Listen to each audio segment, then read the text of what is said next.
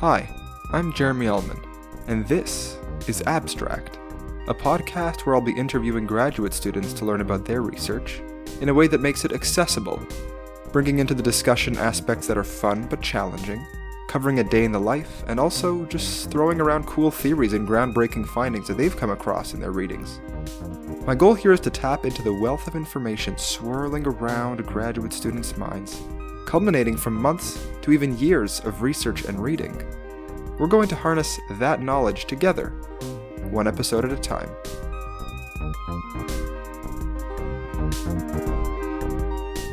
Before we hop into things, here's a list of the kind of topics and discussion points that we hit on in today's episode. So we cover the intersection of academia and industry. Luckily, Andrea is sitting right between both of those fields. We talk about optimization as a buzzword and how we find it everywhere, from aerospace to cosmetics. We come to the conclusion that there's no formula for completing graduate school. It's all about maximizing what Andrea calls bum-in-chair time. Andrea draws a fascinating connection between the seemingly disparate fields of engineering and biology, both of which she has experience studying. The meat of the episode, of course, is focused on Andrea's specialization, which is in the commercial aircraft side of aerospace. She finds reassurance in knowing about how airplanes work, and this increases her comfort when flying. So for those of you out there who are not huge fans of planes, Andrea Cartile would like to say otherwise.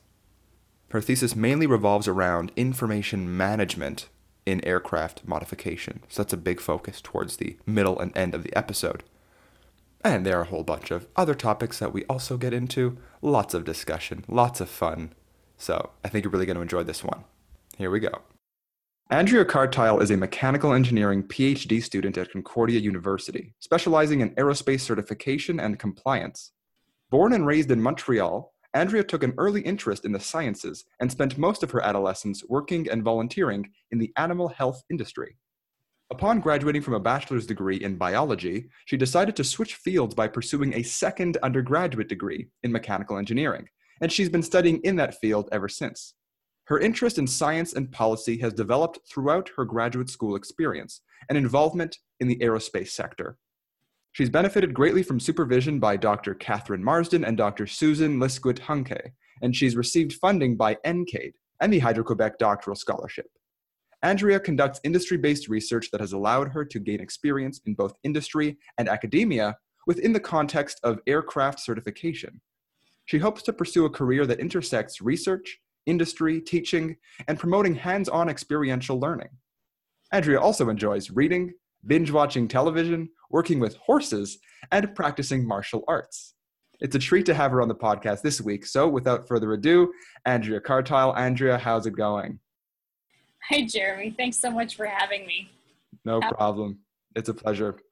The listeners should know right off the bat, as always, I am not the mastermind behind the introductions, but it is my guests who get to evaluate themselves using the words that they have chosen on their own. So that is how Andrea Cartile describes herself and her history as an academic.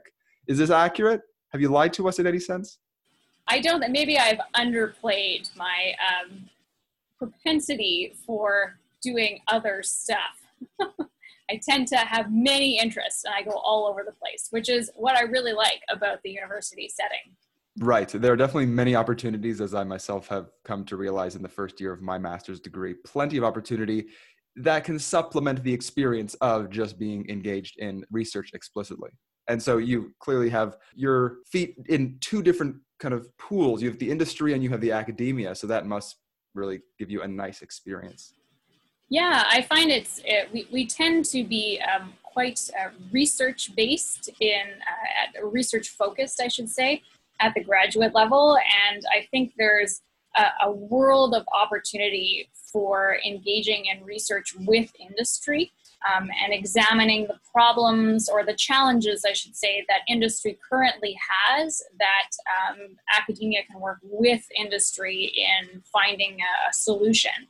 So it's very kind of real world, immediate application stuff that I'm interested in. Right. That's awesome. I think a lot of people, especially in, I would even say pre-graduate studies, they start learning about the field that they're entering And I remember for myself, I really wanted to know how I could apply my knowledge. And so getting involved in industry at this point, I think is great. And we also need to bridge the gap between some of the very esoteric and hard to parse information that we're kind of building in our research. So the fact that you, who are my first industry guest, which is great, we're going to dive into that for sure. Hopefully, yeah, we'll learn a little bit about how you bridge the gap. I guess we could even start with that. When specifically did you get involved in industry, and like when did you start to kind of apply your research knowledge in that way? So I've actually always been quite industry focused. I started working at a pretty early age, and I've always had multiple part-time jobs at any given time, just because I like the structure of work, and I like the structure of part-time, I guess the gig economy, as we're calling it now. So I try and gain as much experience in different types of settings through these kind of part-time jobs. And as my, I guess, career as a full-time student has evolved, I've tried to gear the contracts that I take and that I engage with more towards the fields that I am studying. So my real, I guess, engineering exposure and industry involvement came through the cooperative education program at Concordia. So I'm not a co-op student, but I was in the industrial experience part of co-op, which is sounds fancy. Yeah, it's really interesting, actually. It's kind of like a less intense version of co-op, where somebody can, when I was taking it, you had unlimited opportunities for internships, I believe, or at least 3 internships you could take. So it was in the summers only, and as a non-co-op student, you had to apply every time that you wanted to do this. But it gives the students access to like data banks and databases of job internship opportunities that wouldn't otherwise be accessible to the students. And it has incentive for the industry as well. So it's an easy hiring mechanism. So I did 2 internships in my mechanical engineering bachelor's degree. So I did the first one with L'Oreal Canada. They have a production plant facility in Montreal, and I was able to go and work on the production line and see how they make shampoo, which is very Tell us everything you know. What are the secrets? What's in there that we shouldn't know is in there?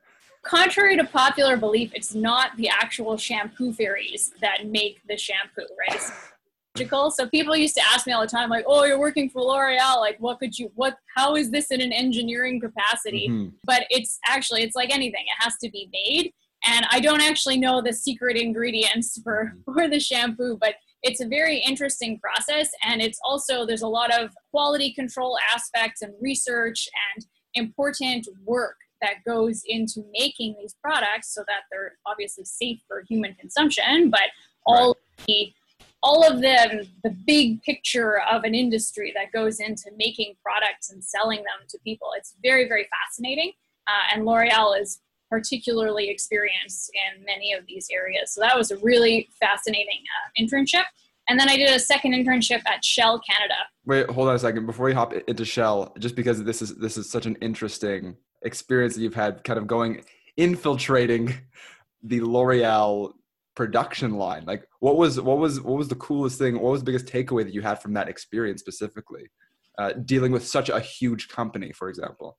Yeah, so I mean, it's very interesting because it's like a multinational kind of like conglomerate, right? So they own many different types of products, and they have production plants all over the world. Every production plant has their own kind of specialty in the types of products that they're making. And in Montreal, we have a lot of really excellent expertise. So the trickier products to make, things like optimization and making sure like water reduction in terms of water consumption, like all of these really important research areas are Montreal's specialty. So cool. It's just really interesting to see how a company manages multiple products and the consumer demand, and how there's like a very quick feedback loop into how you have to change your products that you're making in a specific day and plan it out and collaborate with all of the entities. So everybody from the marketing all the way down to the person who's actually mixing the product.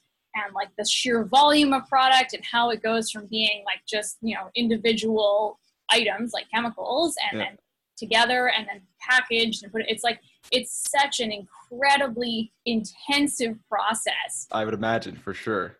I like that you use the term optimization. Yeah, that's an engineering buzzword. I'm actually, all the engineers, if anyone listens to this who's an engineer, roll their eyes at the word optimization. So I love the word optimization. It's a word that I try and apply to even small daily tasks in my life. I try to, if I'm cooking in the kitchen, I want to optimize the time that the water starts boiling for the pasta to be ready when the vegetables are going, etc. Optimization also, so I have a kind of small background in physics. So I do understand kind of the whole jargony idea behind that. If you're building physical systems, you definitely want to optimize every element of it. Minimal water usage, minimal electricity usage, for example. But I bring up optimization because that seems to me to also be a very important part of managing a graduate degree. Optimization obviously comes hand in hand with organization. Those are kind of the two big O's in my mind. So it makes sense, at least, that you see the optimization as an interesting aspect of industry, given that you probably apply that in your academics. Do you see the connection there as well? Yeah, well, it's a tricky, optimization is a tricky word because it's a catch-all, right? It generally means doing something more efficiently, but it really is dependent on what your priorities are. So in industry, cost is a major driver of things like optimization, and you're looking for the cost to profit trade-off and also the quality of your product. So there's a lot of stuff that goes into this word, this catch-all phrase of optimization. For graduate studies, it's a bit of a different ballgame because we're not really looking at cost in terms of a grad student's experience. I mean, yes, this is a factor that comes into play, but it's more of a focus on a learning experience and developing expertise and managing all of, defining the scope, managing all of the things that we have going on as a graduate student. So I'm not really, I certainly haven't figured out the optimization of graduate studies. I am 100% like everybody else, just trying to figure out how to do this because there isn't really a formula for graduate school, at least that I have found. That's $1 million industry right there, optimizing graduate school. Yeah. Make a textbook and just start printing it and handing it out. And there are people who, of course, tried to do this, right? Try to contribute to the field of how to do grad school. And the problem is that it's very different for every individual. Mm-hmm, and I'm sure like a hack, right? Like a formula for how to churn out grad students and get a degree and get the learning experience and do all of this stuff. But I'm still trying to figure out what that is. Well, I hope that one day, maybe, we figure it out. That would be nice. And maybe it'll be surprising. Maybe there's, someone's going to have a light bulb go off in their head somewhere on the planet at some point in time, and it's just going to blow us all away. The trick was to actually just sit on a chair and think very hard. It's the I have a friend who uses the bum in chair expression. Like grad school is about bum in chair time on the computer actually doing the work. I think that's like the secret. 100%. Since COVID, because I've been trying to do the bum and chair as much as possible. I'll show you right now. I just purchased myself one of these. For the listeners, I'm holding up a comfortable pillow. Oh wow, it's an ergonomic pillow. Oh man, it's an ergonomic pillow. So ergonomic. I would highly recommend it. Quick plug for Everlasting Comfort U-shaped comfort seat. Would highly recommend it. Now that I'm not sitting on it, I'm very uncomfortable. Has it improved your overall quality of life? Hugely. Immensely. That is wonderful. I can sit again. That's amazing. And that's something that, that's been like a real challenge of this pandemic is people have suddenly found themselves being stuck at home with the equipment they have. And it's like, to like from maybe, I don't know, a handful of hours a day or a week, in terms of use time, it's now full-time use time. Exactly. The bum and chair actually is not the issue in terms of lacking time of bum and chair. Now it's too much bum and chair. Exactly. And not the right chair. Bum in wrong chair. That's going to be the theme of today's episode. Let's just talk about bums and chairs for the next 40 minutes, shall we? Yeah, the ergonomics of bums and chairs, and it's on the graduate student experience. 100% with you. That's a thesis right there. Maybe we can use your industry and engineering experience to actually manufacture, and then my psychology background can be used for absolutely nothing. So. That's not true. What are the comfortable chairs on the psychology of the student? This part, we got multiple theses here. Amazing, incredible, can't wait. You did so in the introduction. You did mention that you have a background in biology, in the animal health industry, and then you changed to mechanical engineering. That to me seems like a pretty big jump. What kind of headspace were you in at that point when you were deciding to change paths, and what was the catalyst?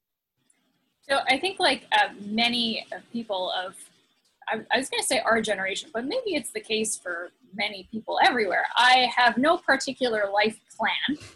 The last time I had a life plan, I wanted to be a veterinarian. Okay. And this was like my absolute plan for, I don't know, from the ages of 10 until the ages of maybe 21. Okay. So I spent time I worked with horses for most of my life, and I spent a lot of time in the animal health industry, volunteering and just getting involved, and then going into biology for the intent of pursuing that. So I had a change of heart maybe about halfway through biology, where I realized that, first of all, I would probably never get into vet med, which is an important realization. And also that I maybe wasn't as interested in pursuing the field as I had originally intended. So I had to do a brainstorming of what's next, because after a biology degree, it's the options are, I shouldn't say limited, but it's, the main pathways are either pursuing research, so going into a master's PhD, or taking a job that requires just a bachelor's degree, so like anything that's either related or unrelated to biology, or pursuing more different other school. So Hold on a second though. So maybe I'm not seeing this, but, as I'm asking this question, I'm probably going to somewhat answer it in my head, but given that you have this interest in industry, was there no opportunity to apply your biological knowledge in a biological industry of some sort, aside from teaching or research? So that's a good question. The opportunities within like fields related to biology with just a general bachelor's degree, I guess, in kind of cell and molecular, mm-hmm. I wasn't really aware of what the opportunities were in terms of pursuing that. And nothing that, like, I didn't really take the time to look at it either, because I wasn't really sure what my interest was in that, what I thought were the opportunities in that area. Right. And I think there is a big gap for young people in general in mapping out the actual opportunities that come out of certain either qualifications or without certain qualifications. Like, we don't really know the lay of the land coming out of a bachelor's degree even, or beforehand, right? Like, our opportunities are kind of limited to what we've been exposed to growing up, either through our friends or families or what they do for a living. So it's quite, it's a learning experience to know what is available after the of degrees. And it doesn't mean, like, I really, really enjoyed my bachelor's in biology. I learned a ton. I thought it was really interesting. I'm still super, super interested in potential applications within that field. But I'm more interested in coming at it from a lens of engineering, like with an engineering flavor on that stuff. Sure. No, I think there's definitely a good takeaway here. I do like to bring guests onto this podcast for many reasons, one of which is that we can learn from their experiences, right? Some of our listeners are in the early 20s range, presumably undergrads or new grads. And I think it's really important early on in your graduate career, or even beforehand, to think about, again, what kind of certifications you want to get and where your degree will lead you, what the opportunities are. Now, you did mention that you were somewhat losing interest in biology. And for that reason, that probably deterred you from figuring out what the options actually were. So that is a logical step. And I think that's totally natural. I myself have changed programs many times. So that makes sense. But just to specifically touch on that leap from biology to engineering, to me, those almost seem like two different kinds of thought processes that are required to actually really dive into and excel in those fields. Did you have to flip a switch, or did you just always have that dormant engineering brain ready to go, ready to optimize?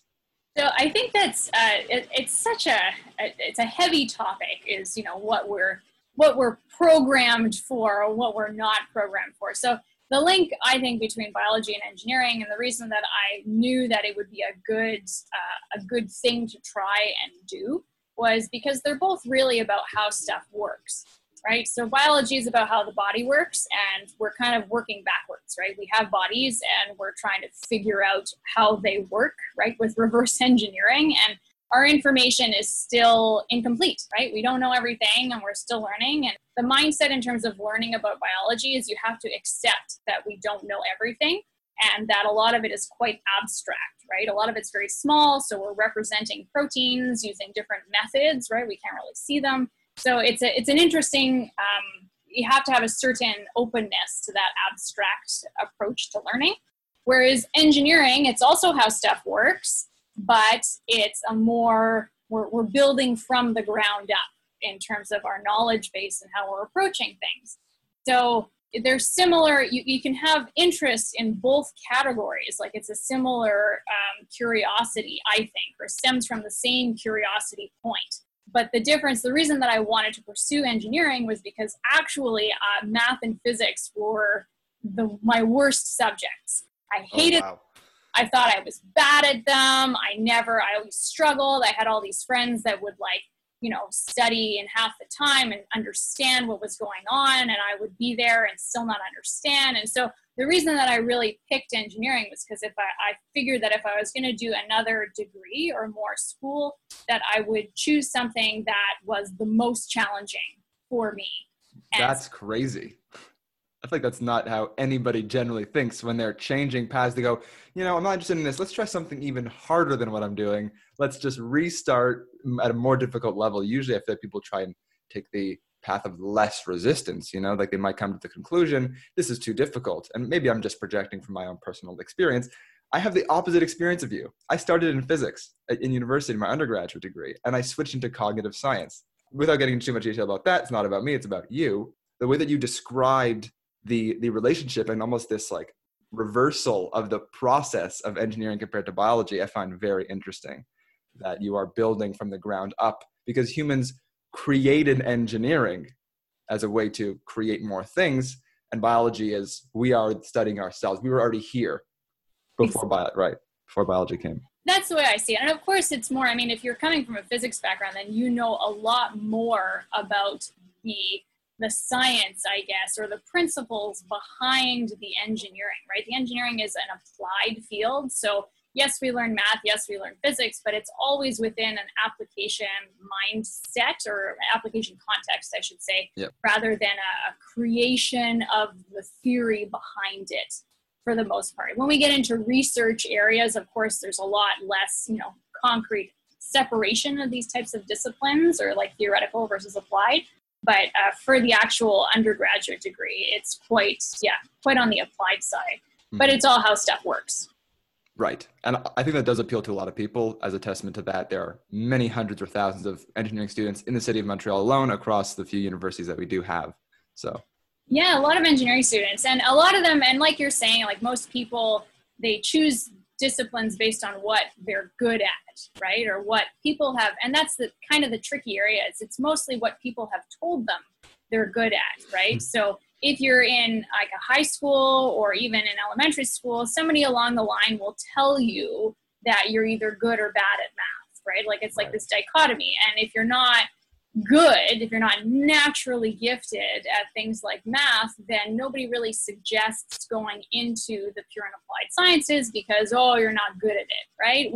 Whereas it's not really, you don't actually have to be a mathematical genius in order to learn it and apply it. And yeah, sometimes you'll have to work a little harder to understand enough of the concepts to be able to write the exams and to figure out what's actually going on. But I think that we should encourage people, if they can, if they feel comfortable, to try things that are totally out of their comfort zones and see if they can manage to figure it out.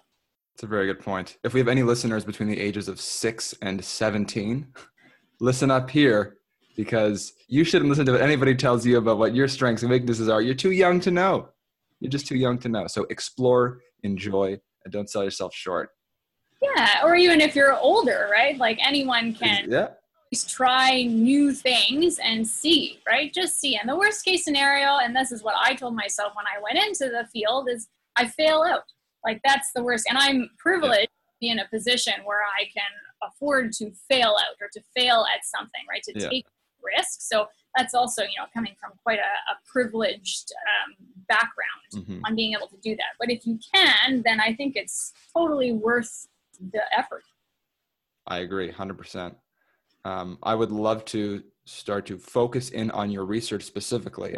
I'm dying to know about aircraft certification and working in the aerospace sector, what your research projects actually were. Did you do a master's degree in aerospace or just a PhD?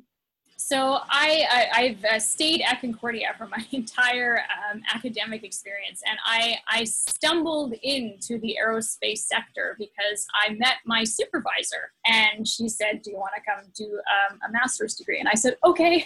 How did you meet your supervisor? Through like a course? By accident. So this is all very accidental. So I was in the Society of Automotive Engineers in my undergrad. I was working. We build these race cars. It's a crazy group of kids. We have a lot of fun. And we had an event for something that was, for my supervisor was recruiting people. And that's how I met her, very much accidentally. And I was in her office a few weeks later for some unknown reason. And she asked me if I wanted to do a master's degree because she was new at the university at the time at Concordia. And she was looking for grad students. So I said, what are we learning about? And she said, airplanes. And I said, airplanes fly with magic. And she said, don't worry, Andrea, we're going to teach you why that's true. So, wow. And that's how I got into aerospace. And it turns out that aerospace is fascinating. So it's really complicated system that you can spend multiple lifetimes learning about and working in and still not know everything. It's really, it's such an example of the ultimate teamwork that's required to build, to design and build these machines. So this kind of seems like the aerospace field is just, it's essentially walking the line between industry and research. Like you can't have one without the other because you're actually building things, right? Definitely. So it's still quite, I guess actually it's a good way of seeing it, is that there is a lot of research and development and innovation that has to happen in the aerospace industry. And there is a lot of collaboration with academia. And Montreal is the third largest aerospace hub in the world. That's crazy. Because of Bombardier? Because of Bombardier probably, or a lot of because of Bombardier, but also because of Bell Helicopter and because of Pratt & Whitney, and because we have these major aerospace companies that are including all of these small to medium enterprises that help build the airplane, because it's an international collaboration when you make a new airplane. That's awesome. So again, for the listeners, if you're interested in aerospace, this is the place to be. If you're in Montreal, if you're not in Montreal, come over to Montreal. We're happy to have you. Exactly. Yeah, it is a really fascinating place. And even if you don't start off in the aerospace industry, if you're living in Montreal, chances are you'll end up either working for an aerospace company yourself, or you'll know a ton of people who are working for aerospace companies. Absolutely.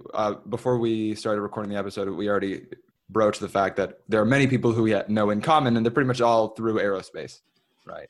Yeah, I think so. It is, and it's fascinating. So I did part of my research is with industry. So I started my research career by doing a 6-month apprenticeship at Bombardier Aerospace. Okay. And it was incredible. I would walk down the hallway and just like see people that I knew. Like, what are you doing here? No way, me too. Like, it's just crazy. It's such a small world in the aerospace industry.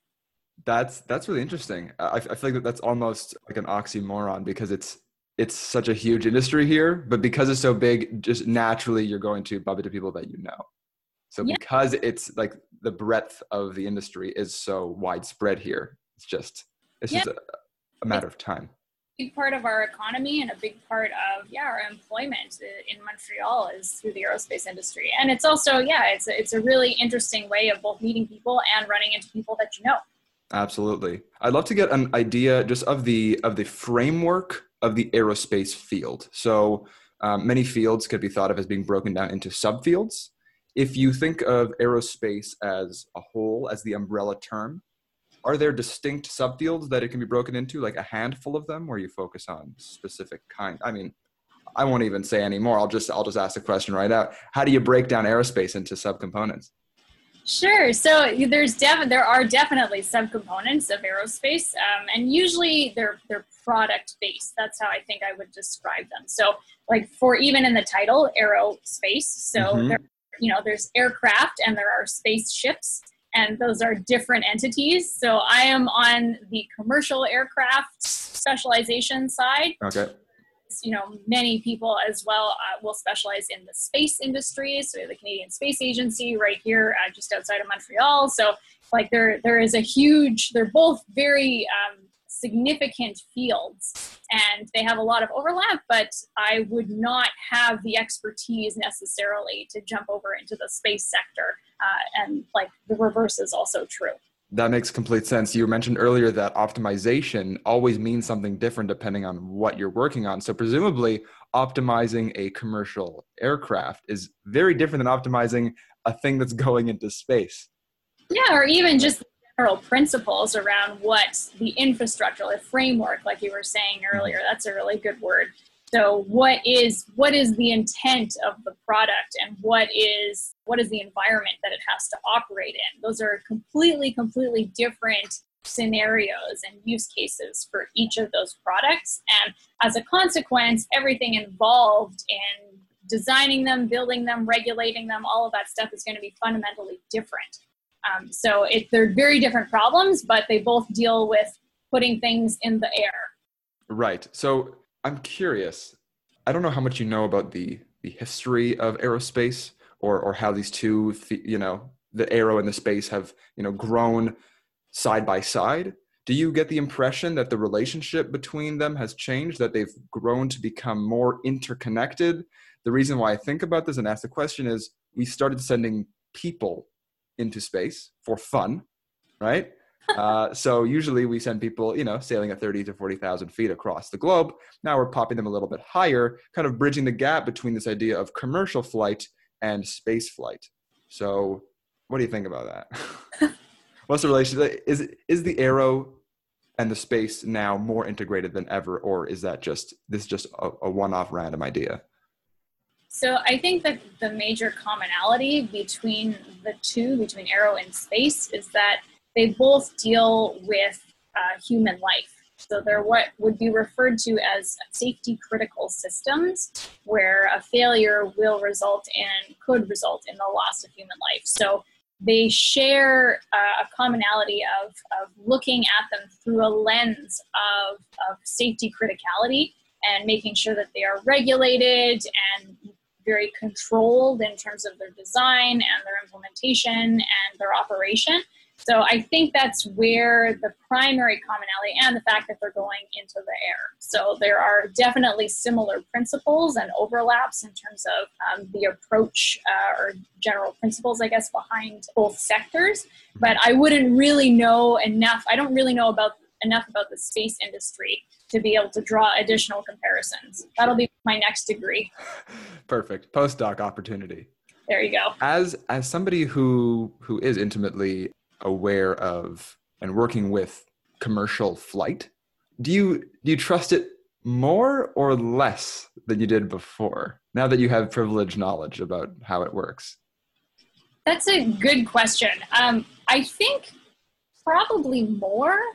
I don't know. There's actually, you could look into the psychology of aging and risk perception. So I think that most of my trepidations about traveling in general, both in car and on planes, are actually due to just getting older and knowing what the risks are. But actually, the more I know about how airplanes work, the more comfortable I feel flying on them, because I know what's happening. which is, or for the most part anyway, I know what's happening, which is actually, pretty reassuring. It kind of brings in a sense of control and dissipates the uncertainty a little bit, I guess.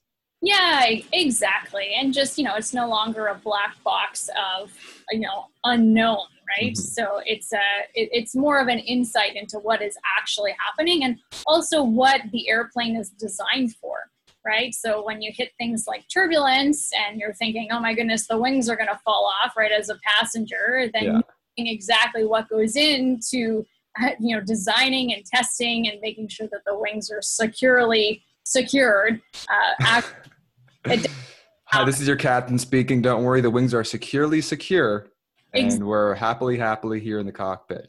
So exactly. Cool. I think that's. I specifically asked because I know there are definitely people out there who will be listening to this who are potentially fearful of commercial flight, and I just want them to be, to rest assured that we have an expert here, and they say that they know more and they feel better. So yeah. Another example of how education is just a good thing. Yeah, and my usual strategy for people who are insecure about flying is that if you're willing to get into a car, then you should be willing to get into a plane. Right. And again, I think that comes down to the uncertainty and the control. Probably. Because if you're driving a car, it's a little easier to kind of see how car dynamics work. You can lift up the hood of your own car and look to see what's in there. You fill up the windshield washer fluid, feel like you know what's going on. Fill the tank with gas, feel like you know what's going on. Turn on the windshield wipers, feel like you know what's going on. But in the back of a plane, there's a lot more mystique. It's true. And that would be more on the psychology. That's the only reason why I'm going down there. Just catering to my own interests and needs here for a moment. That's perfect. You mentioned as well that you are interested in well, actually, you know what? Before I ask you about teaching, which I was going to do specifically because you've demonstrated you are an extremely good communicator and you're very knowledgeable and well-spoken, which I love. So more of that moving forward. But specifically, what were you working on for your thesis? Your I guess we'll start with the PhD thesis. What was the title of the thesis? And then if it's very complicated, we're going to break those down word by word and figure out what exactly you're doing. Sure. So I'm actually at the beginning stages of my PhD. So right now I'm preparing what's called the comprehensive exam. So this is different for every department and every university, but for engineering and mechanical engineering specifically, this looks kind of like a big literature review of the state of the areas that you're interested in pursuing. And then following a comprehensive written paper, there's a presentation. And then we go into the later stages, which then includes a proposal of what I actually want to do. So my committee has to approve that. And then there's finally the thesis is at the very end. So I am in the beginning phases of figuring out how to identify and explain what it is that I want to pursue. But it has to do, the theme is information management within the aerospace design and development, but also specifically within the sector of aircraft modification. So this is the area that I did my master's degree in. I partnered with an industrial partner that specializes in this sector, and it's a very interesting application or specific niche of aerospace because it's actually a much more complicated than designing an airplane from scratch or from a clean sheet. So the area that I am looking at of aircraft modification is how do you take an existing airplane and make changes to it? And then what is the process and the information flow that needs to occur so that you can prove to the authority that's regulating you that your airplane, your modifications to this airplane are equally safe or safer than the original design. So it combines a lot of very interesting aspects. Like for one, the product variability is through the roof. So any type of airplane can come through the door, and it can be any type of modification to that airplane. So that's insanity. It is. I don't know if someone told me this or if it's just kind of this like fact. how many individual parts are there on a plane? Is it Oh, like a known number? I assume it kind of changes, but like in terms of order of magnitude, do you have any idea? no, I don't actually. I don't Okay. remember, and it would probably depend on the year of the airplane, Right. and yeah, how recent it is. I actually have no idea what the answer is to that question. I'm too curious. I'm Are you too gonna look it up? curious. How many parts in an airplane? Let's see if it gives us an answer. Well, it says 13 parts. That's not exactly what I was looking for. That might be the names of the parts, like the basic areas of the airplane. Yeah, I guess we can just cut this whole thing out and forget this question ever even happened. Um, anyhow, presumably there are many parts to a plane, and so the fact that any plane could come in and any part could potentially be modified. Who else is involved? Like, I So have that so many questions because I've never met anybody who's been in who's specifically looked at aircraft modification, and you've just kind of opened up by saying anything could happen.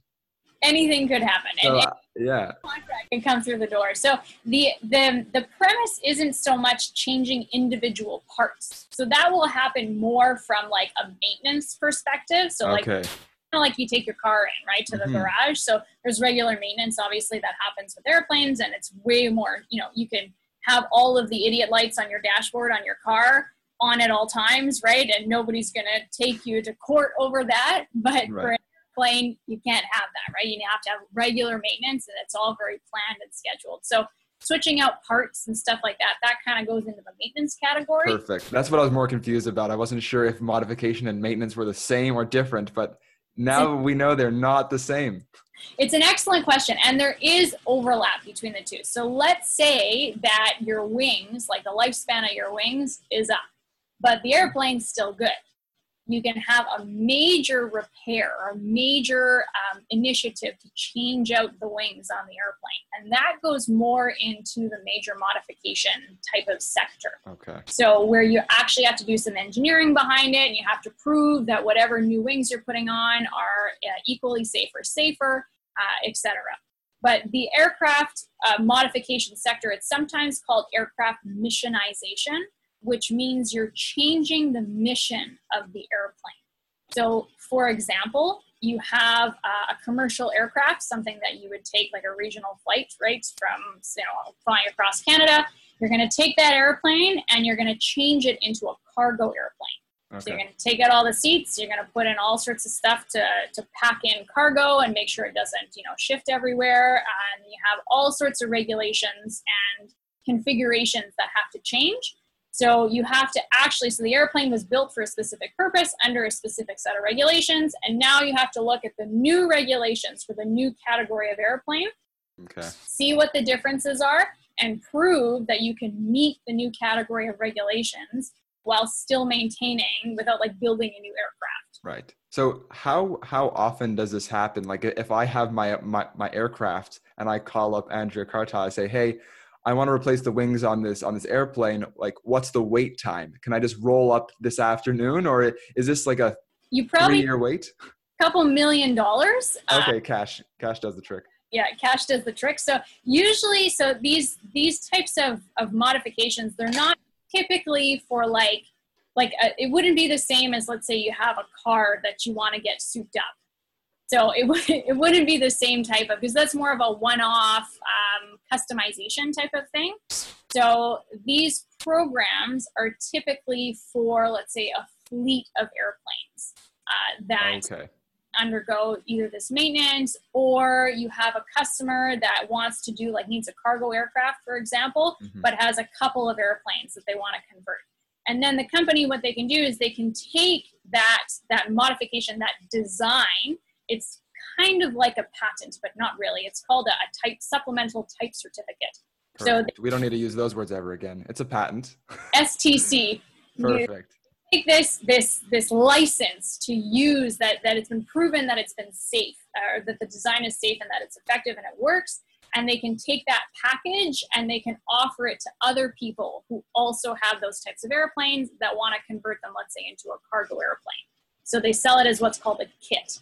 Okay. And how do you prove that that's going to work? Just like simulations? Because obviously, in like psychology, I can take 100 people and have them perform a task and do some fancy statistics, and then I can give you some reasonable idea of whether some phenomenon exists. But in this case, you can't just put the wings on a plane and have it fly around for a few years and then say, "Oh, look, we have 8,000 days now that there's no accidents." That is correct. So you've hit the nail on the head as to why this is such a complicated area of product development, is that you have to, in your design and development, you have to take certain steps in terms of proving and gathering the evidence that this will work and that you're sure it will work. So this is what's called aircraft certification. Okay. Yes. That came up in the introduction. Okay. Perfect. Amazing. So this is the process, and the certification, that's kind of like the final thing that's given to the company, saying that we attest that this is correct and that this will work, and that we've audited this process many times, and we agree that this is safe. So that's the certification, that the product or the end result of the certification within that product development, like within the actual design phase. But the gathering of that evidence and tracing it back, you have a set of requirements that you have to meet because we have this experience, right? This is like the aerospace industry is about 100 years old now. So we have all of these things, these sets of rules that we know should be abided by or have to be abided by in order to result in a safe product. So the process is you have to go through all of these rules, figure out which ones apply to your specific case, and then prove that you're meeting the rules as you develop your product. And that's what I'm looking at in terms of what is the information that we need in order to go from these requirements all the way to the end result, which is the proof, the artifacts of proof that this is a safe design. I'm trying to classify how I would label your job in terms of something that is relatable to some other field. Because you aren't actually working at the level of proof, you're working at the communication level. If you were to write a resume, like what title would you give yourself on the industry side? Of course, you're a PhD researcher, but in the industry side, like, what is your title? So that's also, that's a good point that you're bringing up. So on the industry side, if you're working in aerospace, you've heard of certification and you know that it's a huge challenge. It costs a lot of money. It's really difficult to get into. It's conceptually difficult. It's a very interesting but very challenging field. So as soon as I tell anyone in industry that I'm working on the certification problem, they immediately know what that means and how it could be applied. So I would explain that I'm looking at the process and the information flow and all of this stuff of like how the big picture, how it actually works.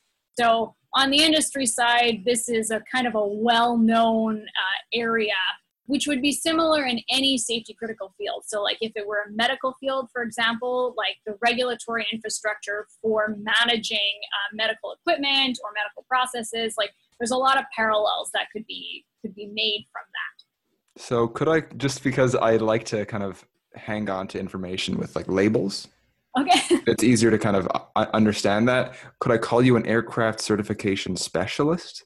Because I can't call you an aircraft certification person necessarily, but is that essentially what you would be? At the end of the PhD, hopefully that will be my area of expertise. Okay. I will specialize in aircraft modifications specifically, because there are major differences between the aircraft modification sector and for what's called the clean sheet or derivative design sector. So that's like, again, with the subsections of aerospace, basically means the difference between changing something that exists already, that's the modification, and clean sheet, which is like you have a blank sheet of paper, you want a new airplane, go. Okay, I love that split there. Even though we're kind of oversimplifying a little bit, in aerospace, there's building from the ground up and then making the major modifications. Yeah, exactly. And there's other sectors as well. There's other ways of dealing with aerospace products. And there's like, you can add on to that explanation with what the lay of the land looks like for the entire aerospace industry. But those are two major areas of airplane stuff. Love it. Amazing. Okay. I know more now about aerospace and the sector and aircraft certification. I might do some more research to figure out exactly how the terms all fit together. Additionally, and again, to the listeners, the idea behind these podcast episodes, having these guests on with us, is to basically get an introduction to what it is like to be in whatever field they are studying. We unfortunately cannot cover in depth every single thing that we might want to in the hour so that we have. So I am so far satisfied with kind of this nice overall image that we have painted for ourselves. A good way of explaining it is it's like aerospace law. I had thought about law for a moment, like you're almost like a lawyer kind of conduit of information in that sense. And sort of, and like, you know, an aircraft lawyer would be more like the people who are making up the rules, right? Yeah. And I'm at okay, so how do we make sure we're meeting the rules, Mm-hmm. right? Like that's where the kind of I'm hanging out. Aircraft modification policy maker. No, definitely not. Not even. No, so you're not a policy maker. You're policy enforcer. Product development. Okay. Investigator? Oh, no, that sounds awful. I'm just curious, like, what do you say at parties? You know, like, oh, what do you do? Well, it's funny. So if you were in aerospace, you know what I do, but you're not in aerospace, so I'm going to go now. You know, I just say I do stuff with airplanes. Perfect. Okay, yeah. That's going to be the title of the episode. Andrew Cartile does stuff with airplanes. Exactly. Cool. I do have a couple more questions. So one, I just wanted to talk briefly about your desire to teach, as I myself would like to teach. So I'm always curious to talk to other people who have aspirations of pedagogical nature. So you presumably, if you're pursuing a PhD, you're not looking to teach in a primary school. I don't know what small children could get out of aircraft modification policy, et cetera. So what's the ultimate goal in terms of teaching? So yeah, if I were to teach at primary school, I would just make everyone make paper airplanes all day. Class. Cut off the wings from one of them and then trade with the... Yeah. Exactly. Oh, that's brilliant. Oh, perfect. So I'm not really sure what level I'd like to teach at or where exactly I'd like to pursue teaching in general, but I really like it. I haven't taught a course yet, but I have done a lot of TAing or teaching, being a teaching assistant. Yeah. And it's the hardest thing. It is the most difficult thing in the world is to teach as far as I am concerned. And like the preparation and the delivery and figuring out what works and what doesn't. And I really like it because it's so difficult, but also it's really rewarding because you kind of get to put out information from, you know, that's factual and also helpful, but also from your own experience so that, you know, people can just get exposed to what it is and why it's cool. That's the second time that you mentioned in the last hour that you like doing things because they're difficult. I think that differentiates you from many other people, and I applaud you for that. That is a superpower. Maybe, yeah. I mean, it means that if you do stuff like that, it means you perpetually exist in a state of total competence, or that's what you feel like. But at the end, it's way more, I think, more rewarding because you work 10 times harder and you do stuff that's really challenging and engaging, and that helps you learn as a person as well, right? Like the personal development aspect for myself is through the roof on all of these things. Understandably. I can't even imagine what your life is like. That's incredible. There is one final question that I have for you as we approach the 1 hour mark. I'm not exactly keeping track. This final question is a question that I ask to all of my guests. And I would like to keep it going as long as I possibly can until my memory starts to fail me if I do this into my 80s. So the question is, how would you describe yourself as an academic using 1 to 3 words? How would you describe yourself as a person outside of academia with the same number of words? And finally, are those the same or are they different? Wow, hitting us with the real easy questions here. So, I mean, I think my main theme is perpetual procrastinator on all fronts. Okay. And I procrastinate from with important things from importanter things is my general approach to everything. So yeah, I don't know if I could boil it down to a couple of words. I probably could if I really I tried. mean, hey, perpetual procrastinator. That's two. That's right. The sweet spot between one and three. I think you nailed it on the head right there. I think so. Hit the nail on the head. Yeah. Yeah, and I think, and that's why I do all the things, is because I really like the academic platform because it really opens the door for doing as many things as humanly possible and at the same time learning. So it's kind of a nice way of gaining as much experience in as many different domains as possible as like kind of an immersive learning experience, which is what I'm trying to get at all times. And, at the same time, manage to stay afloat in grad school. Immersive learning experience. I mean, I guess by procrastinating with important things, you're just basically just deeply immersing yourself in difficult but rewarding activity. Yeah, and new activity. That's what I really like, especially. So I really like to sign up for things where I really have no idea what they're about and learn. Like just really have a sink or swim type of learning experience within the new field. And it's great because you don't come in with, you come in as kind of a blank slate and just absorb everything that's going on from people who know a lot more than I do as many times as possible throughout all the activities. So yeah, it's fun. Awesome. And how would you describe yourself as a person outside of academia?